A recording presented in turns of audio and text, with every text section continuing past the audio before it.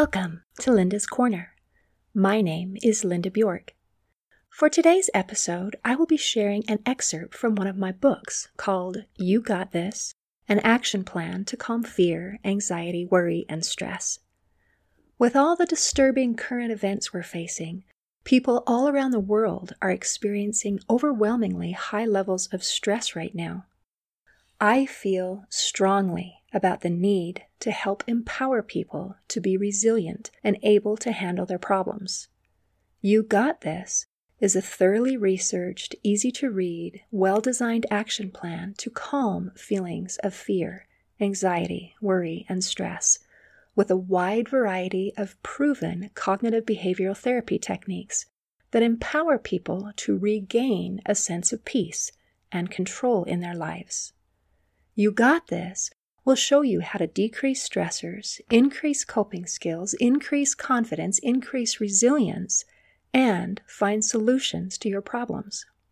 The book is available in paperback and ebook formats on Amazon. Today's excerpt highlights one of the many tools shared in the book. These tools are part of the section of the book called Daily Action Steps. If we want to make positive changes in our lives, then learning new information simply isn't enough. Change requires action. I'm sorry to be the bearer of bad news, but there is no other way. However, it doesn't have to be hard, overwhelming, or take a lot of time. Rather than expecting someone to completely overhaul their lives overnight, these action steps are broken down into small, bite-sized pieces that are simple and short, so that they can be completed by real people who are living real lives. It's going to be okay. You got this. The tool for today is about automatic thoughts and cognitive distortions. For today's action step, you're going to analyze some of your thoughts and see if there are any cognitive distortions. When something happens to us, we usually have thoughts that automatically come to mind. These automatic thoughts are often done out of habit, and we don't even realize we're doing it. Unfortunately, these automatic thoughts usually include assumptions or patterns often called cognitive distortions because they don't accurately reflect what's going on. The following is a list of possible cognitive distortions that we might use, as well as questions we might ask ourselves in order to give a more balanced and accurate perspective. The first cognitive distortion is personalization.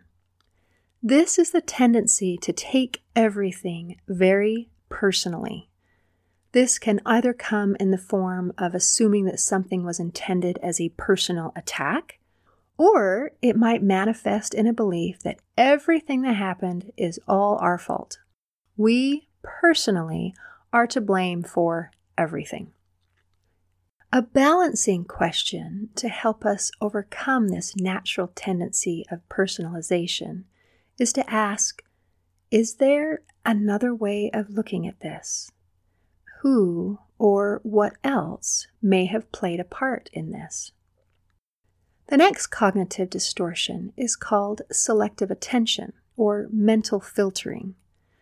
This is the tendency to focus on the negative events while filtering out or completely ignoring the positive events or things that went well. A balancing question to help overcome this natural tendency is to ask, what are the positives in this situation?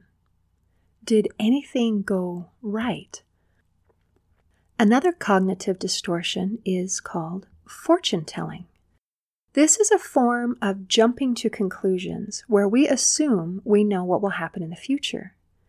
Usually, fortune telling includes pessimistic thinking or what could go wrong. To overcome natural feelings of fortune telling is to ask the balancing question, what evidence do I have to support this conclusion? Is there another possible outcome? Another cognitive distortion is called mind reading. Mind reading is another form of jumping to conclusions, where we assume that we know what someone else is thinking. These conclusions are rarely, if ever, based on facts or concrete evidence, but rather based on personal feelings and opinions. As a result, they can often lead us astray. A balancing question to see if we are mind reading is to ask, what evidence do I have to support this conclusion? Is there any evidence that supports a different conclusion? Can I clarify and ask the person if this is what they're actually thinking? Another cognitive distortion is called catastrophizing. Catastrophizing is the tendency to blow circumstances out of proportion and make things out to be a lot worse than they should be. Basically, we're making mountains out of molehills. It's helpful to gain perspective by asking yourself a few questions. How bad is this? Can I survive this? Is it permanent? Is it temporary? Another balancing question might be, is it possible that things aren't as bad as I make them out to be? Another cognitive distortion is called overgeneralization. Overgeneralization is when we tend to make broad generalizations that are based on a single event and minimal evidence.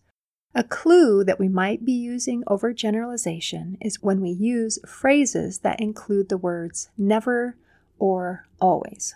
For example, you always or he never. In these instances, we are using a past event to predict all future events. A balancing question could be, could I think of any instances where that was not the case? Is there any evidence suggesting that things could now be different? Another cognitive distortion is called labeling. This is the tendency to make global statements about ourselves or others based on behavior in a specific situation. For example, I'm a failure, or you are an insensitive jerk. It changes a specific behavior or incident and turns it into an all-encompassing definition. Some balancing questions are, is there evidence that this is true in all situations? Can I think of any evidence that is contrary to this conclusion? Another cognitive distortion is called shoulding and musting. This is the tendency to make unrealistic and unreasonable demands on yourself and others. I should have done this, or she should have done that. This is unhelpful because it sets people up for failure and also doesn't take into account other alternatives. A balancing question would be, is there another way to do things that I haven't yet considered? Or might there be more than one way to do things? Another cognitive distortion is called emotional reasoning. Emotional reasoning is the cognitive distortion where we tend to interpret our experience of reality based on how we are feeling in that moment. Our emotional state skews our interpretation of the actual event. A balancing question might be, is there any evidence that how I'm seeing this isn't accurate? Is it possible that my emotions affected my interpretation of what really happened? Another cognitive distortion is called magnification and minimization. This is where we tend to magnify the positive attributes of another person while minimizing our own positive attributes. We often compare someone else's highlight reel with our blooper reel. This devalues ourselves while putting someone else on a pedestal. A balancing question might be, what talents and abilities do I have? Find evidence that you too are deserving and capable. Another cognitive distortion is called black and white, or all or nothing thinking. This refers to thinking in extremes. You were either a success or a failure. Your performance was totally good or totally bad. If you are not perfect, then you are a failure. This binary way of thinking leads to unreasonable expectations and low self-esteem or harsh criticism of others. A balancing question might be, what are the positives in this situation? Did anything go right? Is it possible that rather than being entirely black or white, it was actually a shade of gray? I don't know about you, but I've personally been guilty of making every single one of those cognitive distortions many times over. Let's quickly review the dreaded phone call scenario. Some of my thoughts were, I don't want to do this. They don't want to talk to me. They're going to reject me. They might not like me. And I don't know what to say. How many examples of cognitive distortions can I find in this scenario? Well, I was definitely using personalization. I thought that if someone said no, it meant a personal attack on me and my value, and that the person didn't like me. I used selective attention, seeing only the negative in this situation, and ignoring the times when people were nice and said yes, or were even excited to have someone care about them enough to come and visit them. I used fortune telling, assuming that the future was going to be awful, and assuming that I would be rejected. I used catastrophizing by making mountains out of molehills. It was just a phone call. It was not like my life was actually being threatened. I used overgeneralization with ideas like, I always get rejected. I used labeling in the thoughts and ideas that I must be unlikable and I'm a failure. I used lots of shoulding and musting in that I knew I should have been doing something and it should have been easy. I used emotional reasoning since my interpretation of events was highly colored by my negative emotions.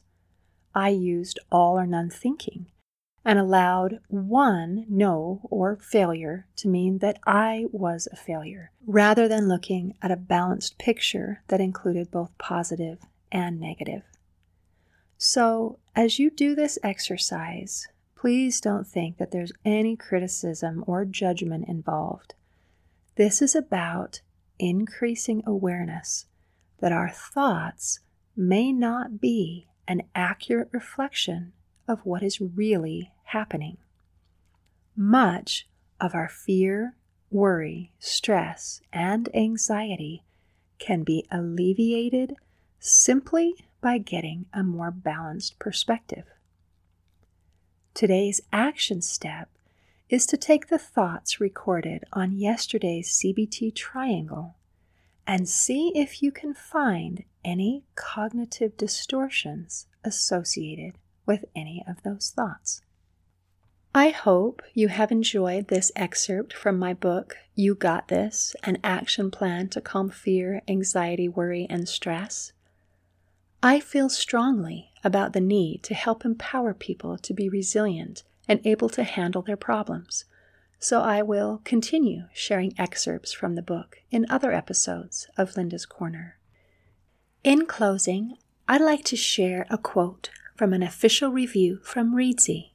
It says, "The author retains a conversational tone and links the theoretical stuff with examples from everyday life and anecdotes that the reader can relate to.